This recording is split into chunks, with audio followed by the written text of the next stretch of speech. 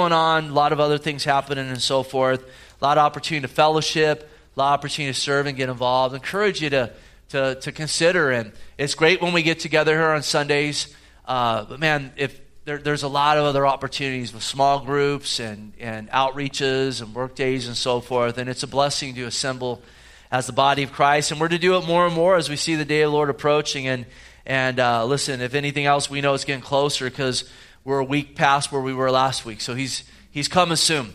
So let's get into the word here, Psalm 47.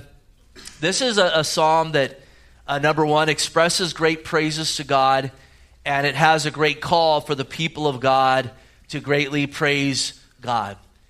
Within it, we get reminders of some of God's attributes, that he's the king of all the earth, of the blessings we have in him, the future rule and reign that we'll have with him. We're reminded as well as his judgment and his awesomeness. And in the midst of that, we're told to clap to the Lord, to shout to the Lord, to sing praise to our King, and to do it all with understanding. And that's the key in this. It's a call to worship, but with understanding. And it's understanding who he is, understanding his awesomeness and his goodness and his majesty. And as we understand that and as we get that, you know what, the Lord would have the supernatural reaction of the Spirit of God working in our life in the midst of truth, because Jesus said we're to worship in spirit and truth, that out of that an overflow of praise would come to God. It's also just a reminder that we need to do that. You know what, worship and praise, it's not like, well, you know what, that's optional in the call of the Christian. It's not. We have a call to. In fact, one of our chief purposes in life is to be worshipers of God Almighty. And so this really drives that home and reminds it. And we need these truths because I think we're living in a day where there's a lack of awe of God, a lack of reverence for him, and understanding of how worthy he is of worship. And there's a lot of distorted views, again, of worship. And I think it's easy to drift away from it in our own lives and even as a church. So hopefully the Lord will do a good work in our hearts in these issues as we look at this word today. So let's read the psalm. It's 9 verses here, and then we'll dive into it and just pray that God's glorified and you know, we get ministered to as we go through it. It says, to the chief musician, a psalm of the sons of Korah. Oh, clap your hands, all you peoples. Shout to God with the voice of triumph. For the Lord Most High is awesome. He is a great king over all the earth. He will subdue the peoples under us and the nations under our feet. He will choose our inheritance for us, the excellence of Jacob, whom he loves. Selah, or stop and consider that. God has gone up with a shout, the Lord with the sound of a trumpet. Sing praises to God, sing praises to our King, sing praises. For God is the King of all the earth. Sing praises with understanding. God reigns over the nations. God sits on his holy throne. The princes of the people have gathered together, the people of the God of Abraham. For the shields of the earth belong to God. He is greatly exalted. So again, it's another psalm with an introduction. It says, to the chief musician, a psalm of the sons of Korah. We talked about the sons of Korah, Lord willing, and some few weeks down the road in Numbers, we'll look at Korah himself. We've touched on him. So it's another psalm. So kind of keep that in mind as we've given some background on these guys and what they had overcome and their love for God. It says to the chief musician, and a lot of the psalms start with that, the chief musician. Remember the psalm we looked at recently, set to the lilies? And we talked about Christ being the lily of the valley, and it was a tune that they knew. And they said, sing this psalm to that same tune that is set to the lilies and so forth. So there'd be instruction. The chief musician, we've talked a little bit about him, and I want to talk a little bit more about the chief musician, and then as well the call for us to be many chief musicians, because we have that call. And the chief musician was the one who would set forward or oversee the worship of God. It was like the worship leader. And in the days of David, when these were written, it was the sons of Korah that led worship there in the tabernacle. And we talked about that in one of the earlier psalms we looked at over the last few weeks. We read about it. I believe it's in 1 Chronicles. So the chief musician, again, it means to set forward. It means to oversee. They would set forth the music. They would set forth the song. They would set forth the lyrics, first and foremost and always to the Lord. The first emphasis wasn't on the people. The first emphasis was upon God. That the chief musician came out, and listen, he was the chief musician unto God Almighty. That he was going to come out, those with, the sons of Korah, and the first aim was to give glory to God. But it was also setting forth the song before the people, for them to join in into worshiping God in the gathering of the saints together. Now listen, in the scripture we see that there's different callings, there's different giftings. The Bible talks about pastors and teachers and apostles and evangelists and so forth. And we know there's some people that just have the gift of evangelism. I mean, everywhere they go, they just get opportunity and people get saved and so forth. And it's just a supernatural gifting that they have. All of us, though, regardless whether if you have that gift or not, all of us are instructed in the scripture to do the work of an evangelist.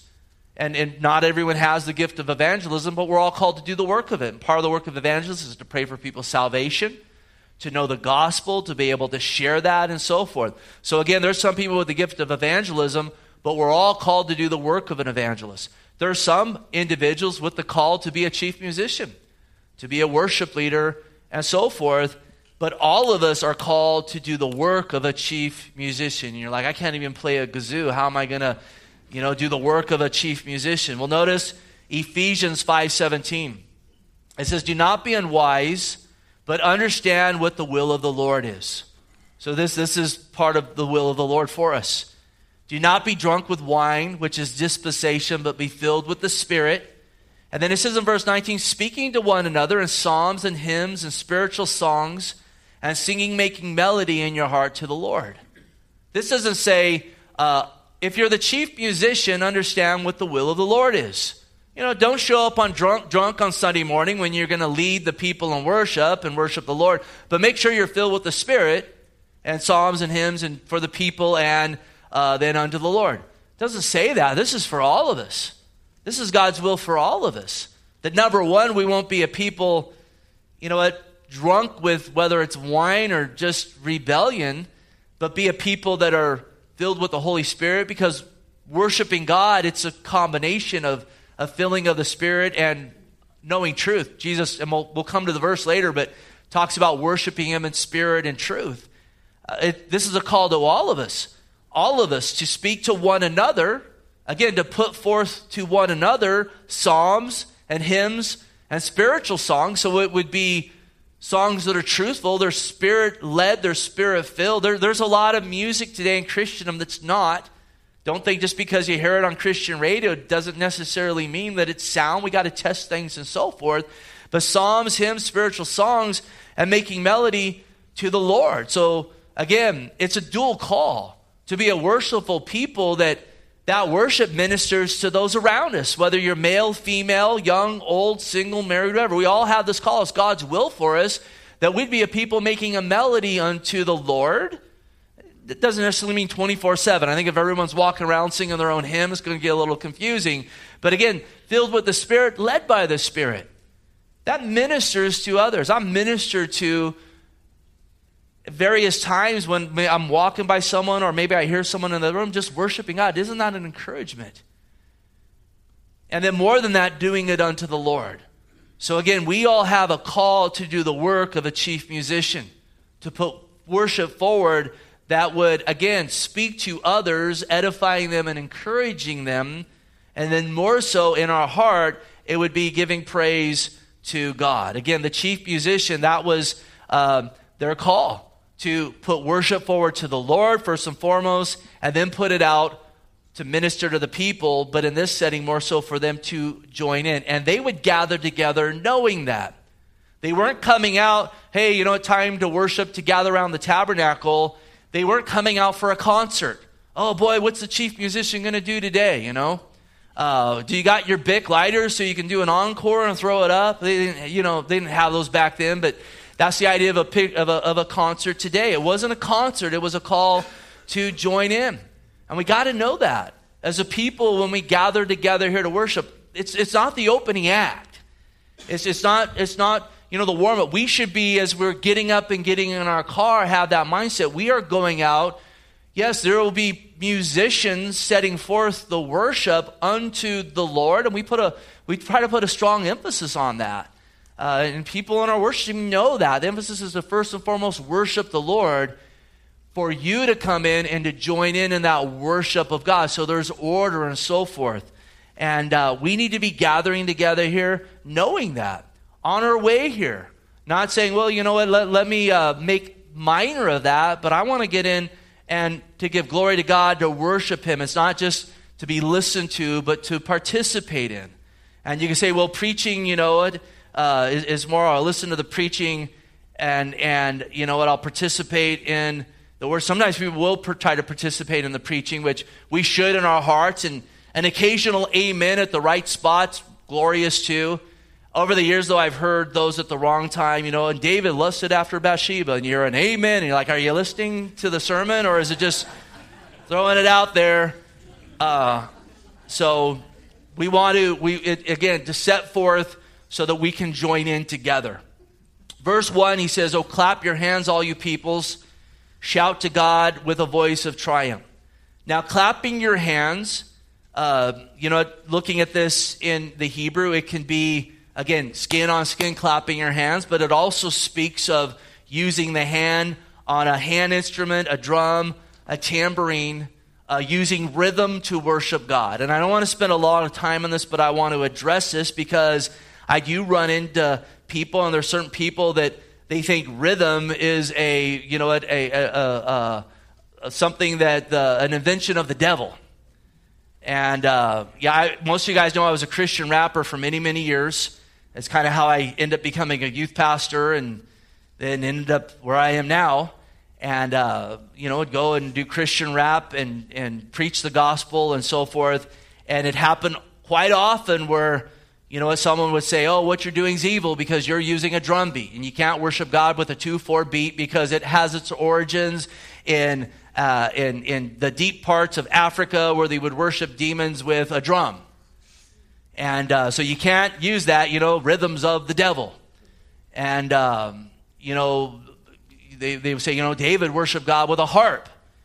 And, what's interesting about that is that if you look at the history of the harp, it's talked about in the Bible, and the harp was brought forth from the sons of Cain. Anyone know anything about Cain and his sons? That's biblical. They're the ones that came up with the harp. And yet we see psalms about the harp, just as we're seeing here. And you see psalms about the timbrel and the ham drum and so forth, and rhythm. Rhythm's from the Lord. Rhythm's a good thing. I mean, when people get out of rhythm, rhythm's good. And unto God. And I say that to put this forth. Listen, just about with everything out there, you can either glorify God with it or you can blaspheme Him. And I won't argue for a second that there's a whole lot of drum work that's used to blaspheme God and to lead people astray, and even maybe to lead someone into some trance, some demonic state of indoctrination or infiltration into their heart to move them from the Lord. No argument with me in that. I know there's a lot of New Age harp music too that does the exact same thing. But with most things, you can either glorify God or blaspheme. And with a harp, you can worship God or you can blaspheme Him. And with a tambourine, you can worship God or you can blaspheme Him. And with a drum kit, you can worship God or blaspheme Him. Even with the Bible, you can worship God or you can blaspheme Him. I don't know if there's a greater blasphemy than taking God's word and distorting it for filthy lucre. The Bible talks about the King James Version, a pastor that would distort the word for his own gain. I know some would say, well, listen, you can't glorify God with a Ouija board or pornography or street drugs. And I would argue, absolutely, you can. Light it on fire and burn it to the glory of God, right? and so, again, clap your hands. And then he says, all you people, again, it's a call to everybody. Young, old, male, female, single, married. This call to be minor, do the work of a chief musician. It's on all of us. You might not be able to play an instrument, but you can clap your hands, can you not? I always said if I was in a band, have to do the triangle or something, Clap your hands, all you people. And think about this. We clap along to a lot of secular music.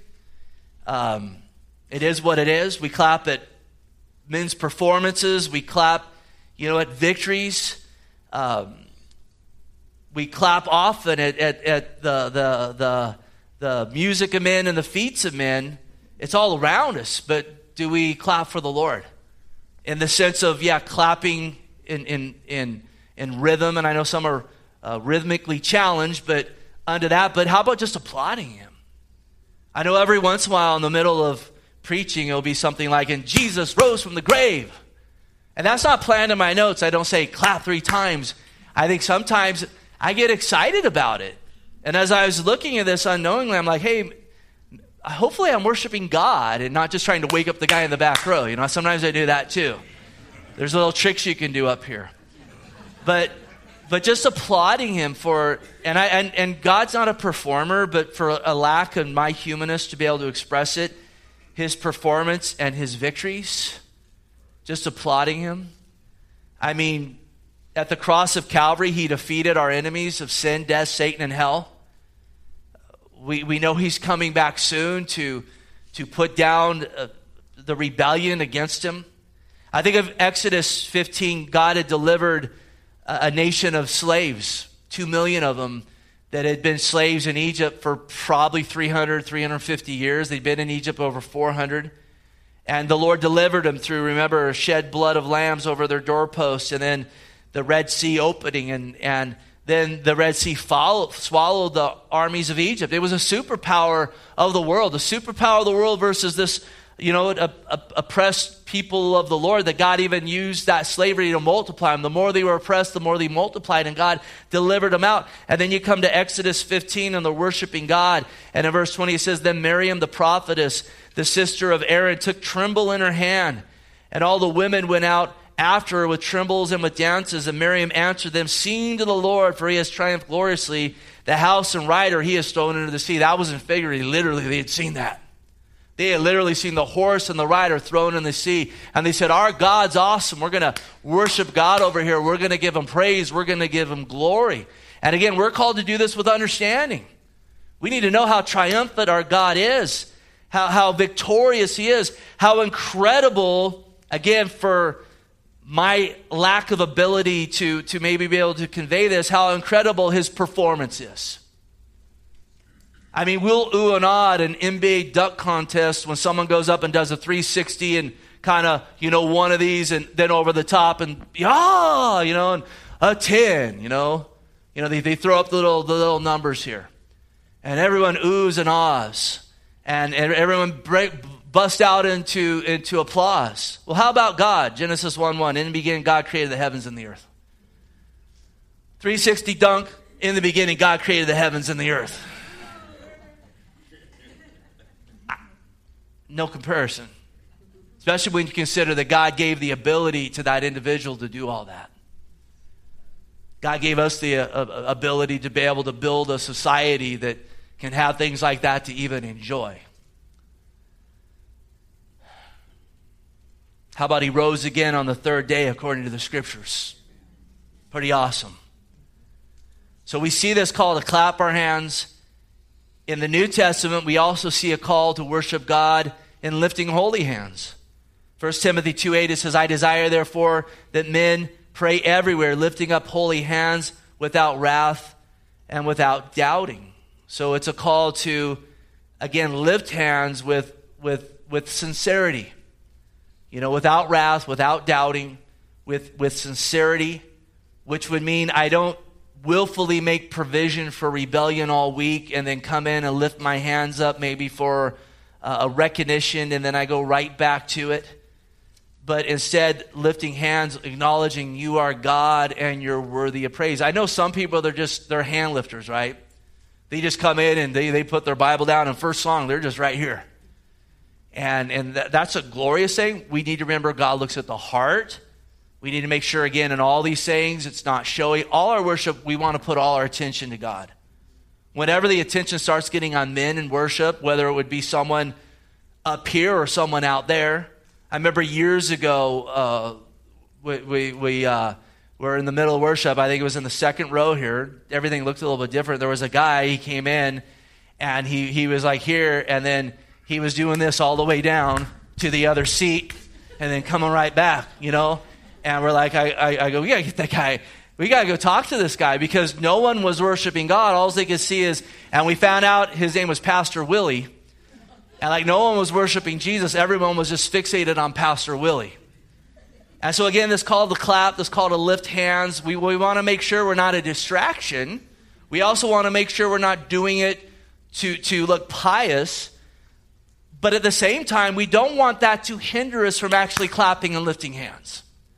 Because I think all of these things, the enemy will get a double victory in maybe having a Pastor Willie that brings, focus off the Lord. But then it keeps us from maybe clapping and lifting hands because we don't want to be perceived as Pastor Willie getting focus off the Lord. You see this in a lot of areas. Tithing, a lot of people abuse that. And then, so pastor don't want to talk about money because he doesn't want to be seen like that. And then you kind of got a dual, victory for the enemy, and that one person's abusing that call to give on the Lord, and another person's not even talking about it. And we don't want to do that. And there's times we just need to lift our hands. We're called to, again, desires every man everywhere to lift up holy hands, just even as a sacrifice of praise. I need to lift my hands today. I need to praise God. I need to, as Romans 12:1, it says, I beseech you, therefore, brethren, by the mercies of God, present your bodies a living sacrifice, holy, acceptable to God, which is your reasonable service. And your body includes your hands.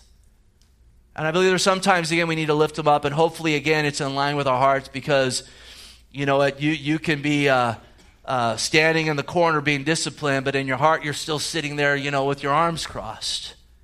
He says next to make a shout to God, notice, with a voice of triumph. And it's that picture of a joyful noise, again, of celebrating God. And you think about this, there's a lot of things we make joyful noises over. I've had a few guys come say to me this morning, oh man, I'm so glad the football's back.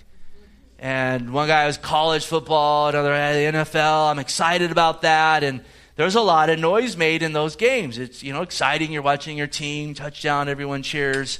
Most of you guys know I've coached softball the last several years, and there's times I make joyful noise, just like the girls, And I know one game this year, we're playing a really good team, bottom of the seventh, which is rare for a 16U team that has an hour-and-a-half limit. So it's a pitching duel. And we're winning 4-3. Neither girl's given up an earned run. So if you know anything about 16U softball, there was a lot of errors made during the game. Neither pitcher's given up an earned run. It's the bottom of the seventh. They're up. We're up 4-3. There's 2 runners on base. And the girl hits, which should be a routine fly ball, to the outfield. But our outfield's a new player. I think she maybe played 1 year before, a new player. And that's not the easiest thing to do, to catch that pop-up, especially when if I catch it, we win. If I drop it, we lose. Because there's 2 outs. The runners are going. One's already crossed home plate while it's in the air. And I'm standing there watching, and the assistant coach is there. We played most of the year with 8 kids. So, I got my 8 girls on the field and a 12-year-old filling in, and we're standing there, and there it goes, and I'm watching, and she goes back just like we practice, watches Ryan Glove and catches it. She starts screaming, everyone else does, and I'm in the dugout doing the exact same thing. A joyful noise. We triumphed. We worked hard, and we triumphed. And she, it's one of the greatest things when you teach someone to do something and then they do it. Listen, how much more to God? The triumph of God. The glory to Him. Praising Him. And our God's triumph. Listen, we were damned to hell, and Jesus Christ rose from the grave, and we have victory in Him. He's ruling. He is reigning upon high. I think about this sometimes. We're going to give an account. Matthew talks, and Jesus, it's talked about in Matthew 12:36. He says, for every idle word men will speak, they're going to give an account. And I think about this, a shout of joy, or even what we boast in. And I think about a tally. And if we had a tally of our own lives of what we boast in and what we shout, of triumph for ourselves, what would that look like? And We need to be careful because Proverbs 27:2 says, let another man praise you, not your own mouth. What's that tally look like? And then maybe the next one's praise to others. And that can be good provided it's not done out of vanity or for flattery's sakes to get something from them or make a disciple of yourselves. And then over here, praise to God. What would those tallies look like? I'm frightened to see what that would look like in my life. But I know this, these are calls to get an adjustment on that. And I want to heed it myself. And I want to make it my aim that in everything I'm trying to give the glory to God. Even if it's a 360 dunk or a pop-up, it's like, thank you, God. Thank you, Lord, for this. We give you the praise. You're the God that is, you know what, again, worthy of it. A voice of triumph. It means a joyful, a robust, a loud cheer, not an obnoxious, just out of order. We do this with understanding and order. I think biblically, though, a picture of this, New Testament, we talked about Miriam and them. He threw the horse and rider to the sea. But think about Romans 7 and Paul, the Apostle Paul is talking about the struggle between the flesh and the spirit. And he says, I do the very thing that I hate. Do you ever do the very thing that you hate? I do. And I find myself, again, sometimes in the patterns. If I did it again, I did the thing that I hated. And I identify what he's saying here. He says in verse 24, oh, wretched man that I am. And notice an exclamation point. And he says, who will deliver me from this body of death? I'm wretched. I have no deliverance in myself. And then verse 25 comes and he says, I thank God through Jesus Christ our Lord, exclamation point. It's a voice of triumph. I am a wretch. I do the thing that I hate. But oh, praise God, because through Christ Jesus, thank God through Christ Jesus our Lord, I have deliverance. I have victory. That's a shout of triumph. Now notice verse 2. For the Lord Most High is awesome. He is a great king over all the earth. Again, he's the Most High. He's the highest. No one's higher. We know that Lucifer tried to ascend above him. You can read about that in Isaiah 14. He tried to ascend above the Lord and he was cast down. We know in Genesis 3, Lucifer tempted man with the same thing, and man ate of that tree thinking that he would ascend to at least the equality of God or above God, thinking he'll be God. Didn't work out well. We know there's people today that, again, they still think they're God. They ascend themselves. They say, I'm my own God. Philippians, Paul talks about this in chapter 3, verse 18, talks about enemies of the cross. And he says, whose end is destruction, their God's their belly. Whose glory is their shame. They set their mind on earthly things. I remember years ago, I didn't see the movie, but I seen the clip. It's some movie Shirley MacLaine's in. And it takes a lot of humility for me to admit I even saw the clip. But she's running down the beach in it, and she's screaming on the top of her lungs, I am God! I am God! Trying to ascend above the Most High. And it's like, man, if this is what God is, we are all in big, big trouble. And we know the day's coming soon where Lucifer, Satan, will team up with fallen man. Lucifer tried alone, didn't work. Men have been trying, doesn't work. Well, let's team up together. And again, we talked a lot about this in these Psalms. They're going to gather together there in Armageddon. And yet we know that God's going to come down in chapter 19 of Revelation. We read about it and put it into it. He's going to put it down. Listen, he is God Most High. So in trying to ascend above him with your own will and getting outside of what he wants, let's just yield to him. It also says that he is awesome. And awesome is probably, the word awesome is probably one of the most abused words in our language. And I'm not here trying to correct anyone's English. Listen, it's integrated. I use it poorly many times myself. But we got to be careful, you know what, with our verbiage. Awesome means terrible. It means to fear. It means to frighten. It means to revere. It means to be in awe of. And it's not saying our God's terrible. Our God, you know what, is to be feared in the sense that he's not approachable, because through his shed blood, he is approachable, and he wants to be our Father. He sent his Son to shed his blood so we could have communion with him. And he is our daddy in that sense, but he is to be revered and awed of, and there should be a fear knowing that, again, he gives his word, and if we want to do our own thing, he's the judge. And in that, again, it's a picture, he's awesome, because he keeps his word, and he's reverent, and he's mighty, and so forth, and should be worshiped in that sense. Listen, we need to be careful with what we, again, call awesome. A plate of food is good, but in this sense of the real word, it's not awesome. God's awesome for providing the food and giving the chef the ability to cook it that way. Before and after photo, listen.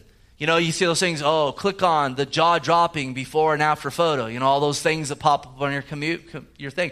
It might be incredible, but listen, God's awesome if anyone's able to make some great transformation for, their benefit. A skateboard trick. God's awesome to give the ability for someone to do that and so forth, but that in itself, again, is that to be revered? I think the enemy does work hard to try to pollute our language. He's awesome. Think about men of God in his presence.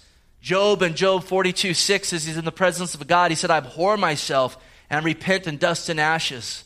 Abraham in Genesis 18:27, he says, as he's before the Lord, who am I but dust and ashes? Isaiah is caught up into the third heaven on Isaiah 6, and as he's before the Lord, he says, woe of me, for I am undone. I'm a man of unclean lips. John's in the presence of God, the third heaven in Revelation 1, and it says, I fell at his feet as dead. And the Lord touched him and revived. And that's why Paul said, oh, wretched man that I am. And yet who will set me free? Thanks be to God through Jesus Christ our Lord. You are awesome. You are God. You are the potter and we are just the clay. Notice as well, it says he is the great king over all the earth. We know there's a God of this world, Satan, but listen, he's subjected to the God of heaven.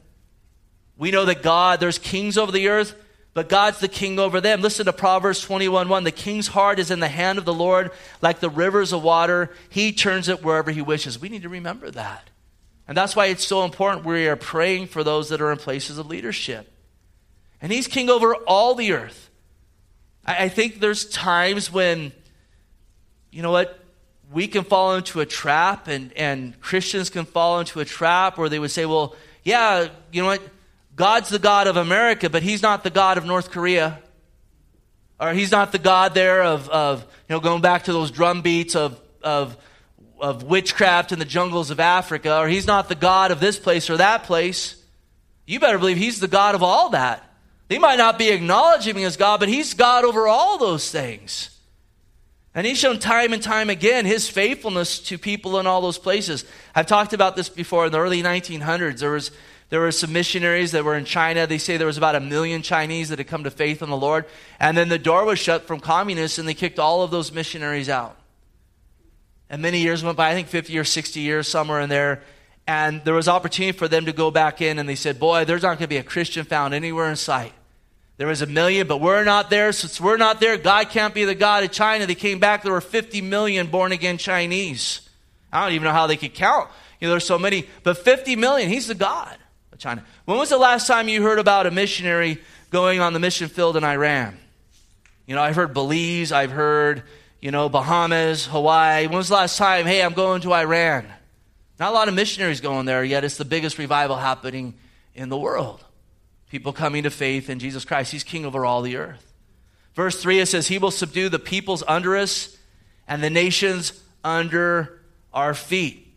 And here's Israel rejoicing in this. Again, verse 4, he will choose our inheritance, the excellence of Jacob, whom he loves, Selah. And they understood, again, they had been set aside to bring forth the Messiah, and that was opposition. But they understood we're going to prevail in the Lord, and we're going to have victory, and our enemies coming against us, they'll be subdued under us. We know if you're going to live for the Lord, you're going to suffer persecution. Now, I think it's a dangerous thing to walk around with a heart of vengeance and vindication. Well, I'll be vindicated. Oh, vengeance is going to come upon them. Listen, I myself, I want to be careful with that, because if I got all the real vengeance due me and if I were vindicated in myself, it would be really ugly. At the same time, there is a rebellion against God Almighty and against his gospel. And there is a call to shout, to clap hands, just like Israel when they were brought out of Egypt, because he says he's going to subdue this rebellion, and we have the blessing that we're going to rule and reign with him for 1,000 years. Notice as well, we can also rejoice because he's chosen our inheritance for us. And that's something maybe to skip over real easy, but It is so good that we don't get to choose our own inheritance. Listen, our inheritance is every spiritual blessing in the heavenlies.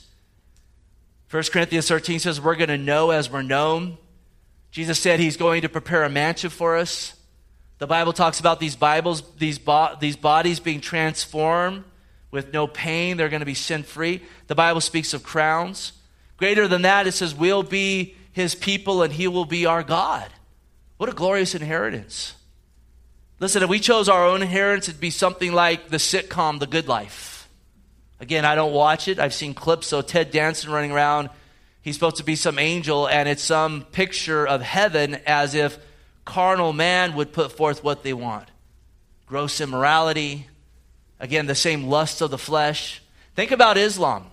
And think about what they promise someone. If you go up and you're a suicide bomber, if you kill yourself and in the process kill others, Allah says you'll get 70 virgins in heaven. That in itself exposes it as demonic and man-made. So your inheritance is going to be fornicating with 70 virgins for eternity?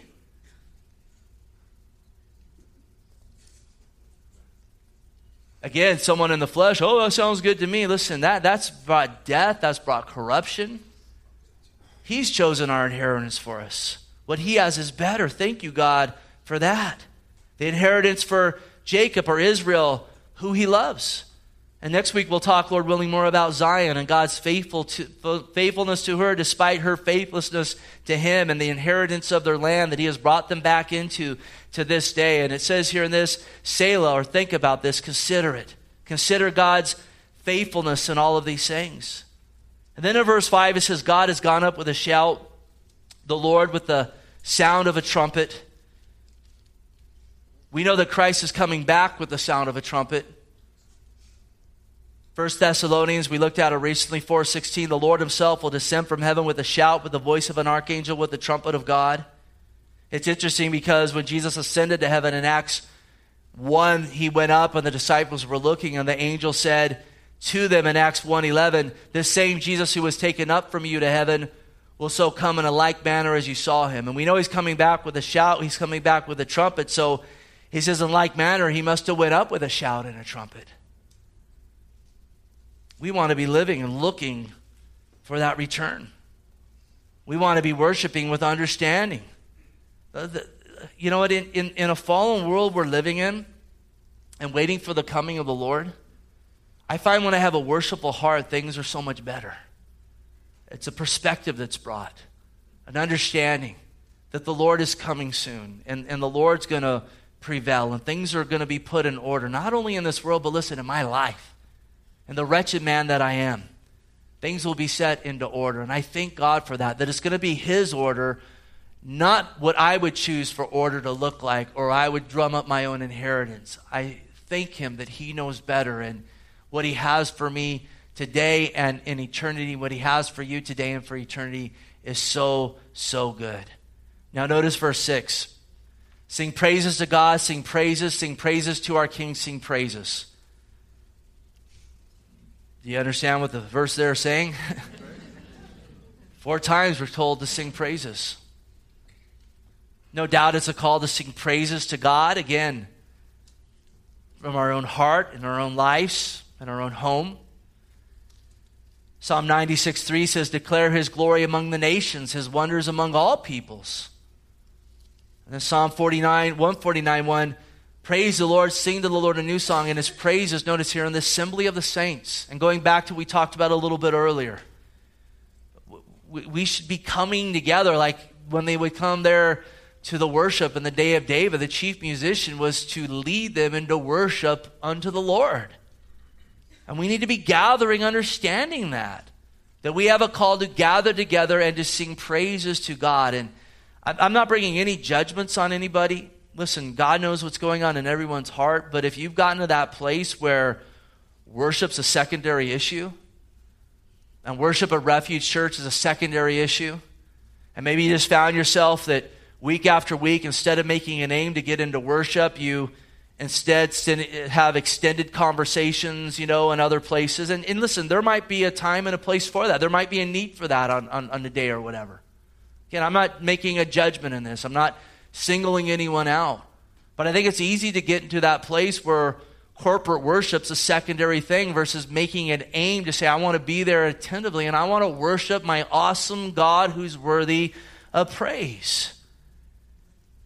And I would encourage you to consider this if it's maybe, well, I got to talk to this person. That person you're talking to, you may be hindering them from getting in to hear worship unto God, to get ministered to, and to hear a sermon that's been prayed over and prepared all week long.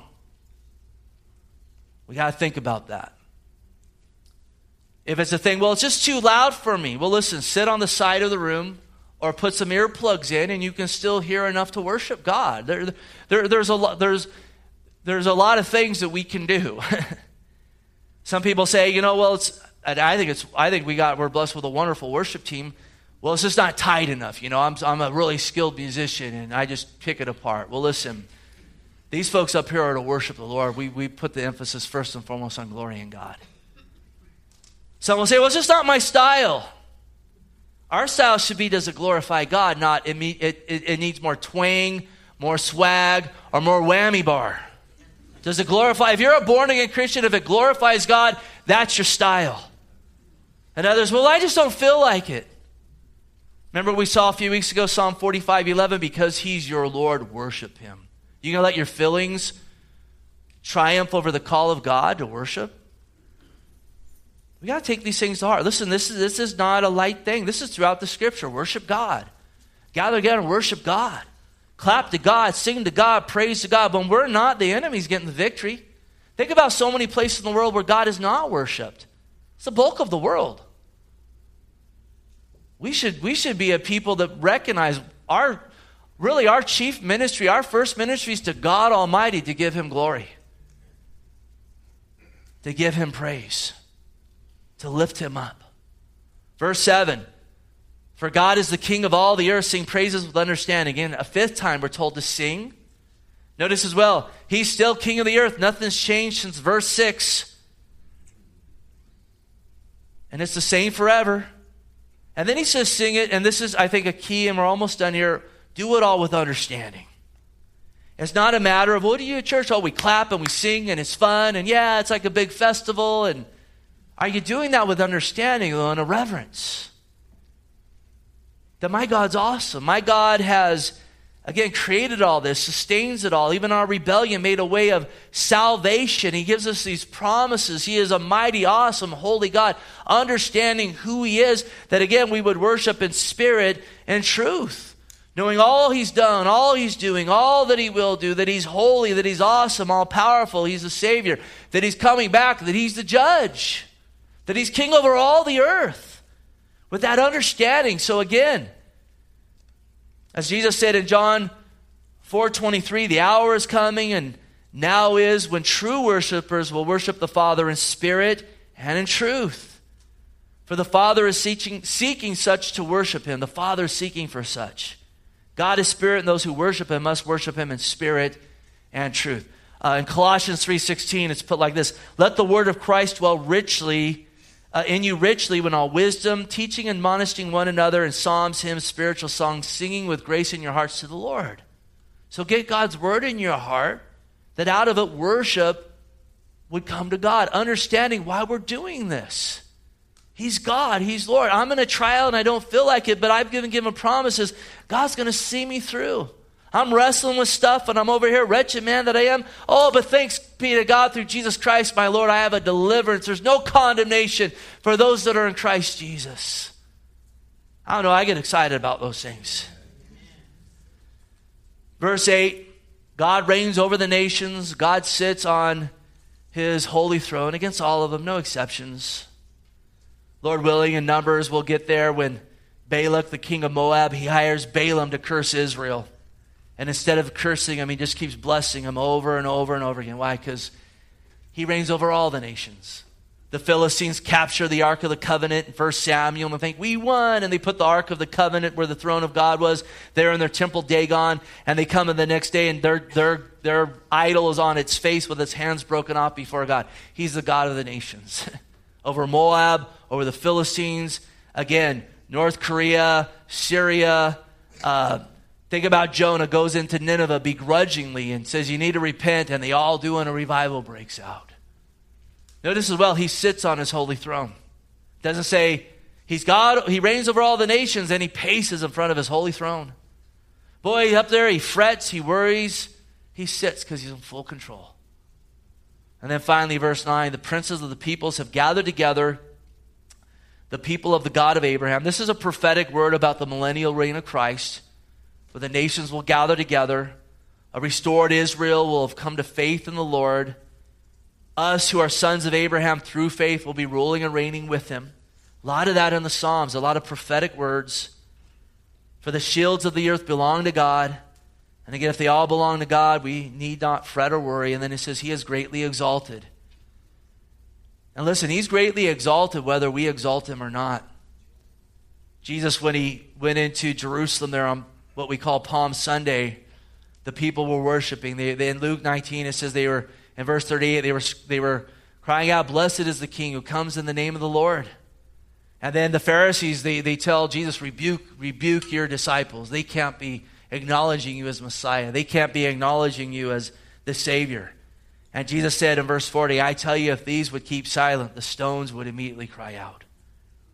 And I don't want to give my privilege to worship God to the stones.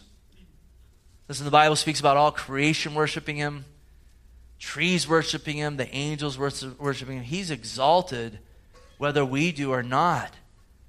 But how much better when we walk in what God's called us to praise him. And it just brings order to our own lives when he is glorified. The day's coming. In Philippians 2, it speaks of this.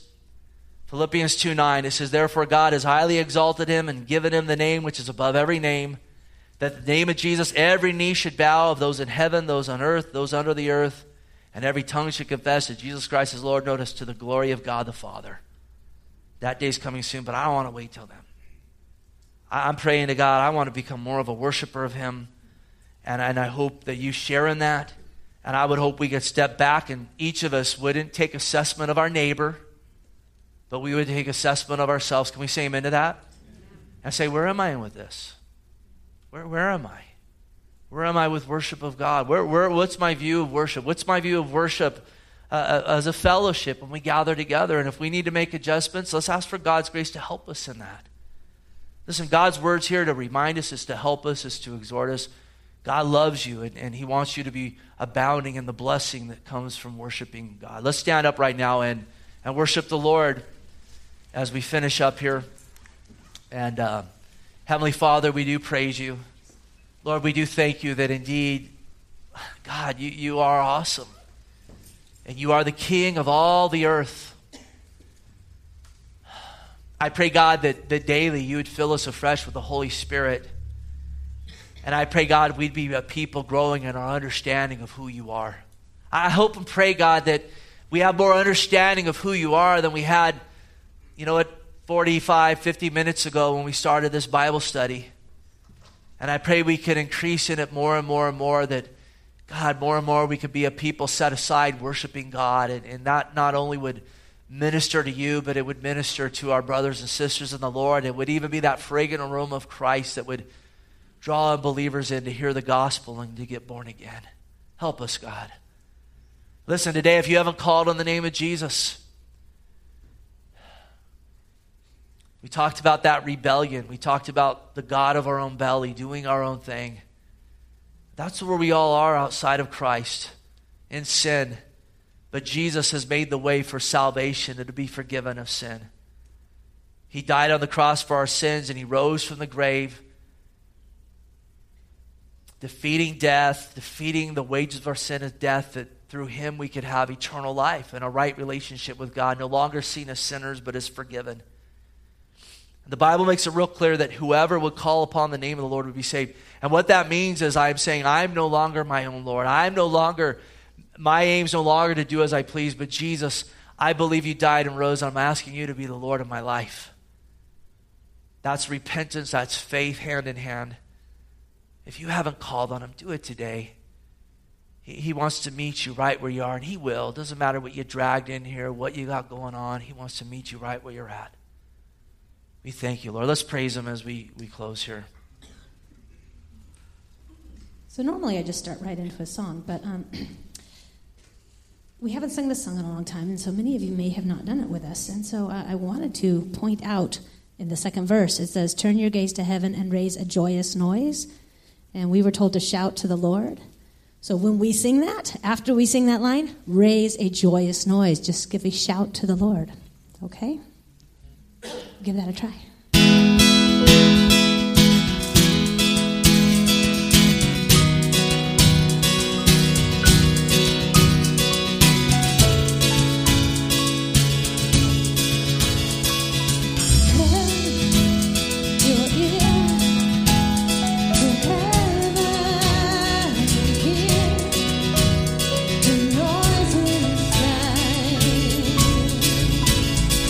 Sound of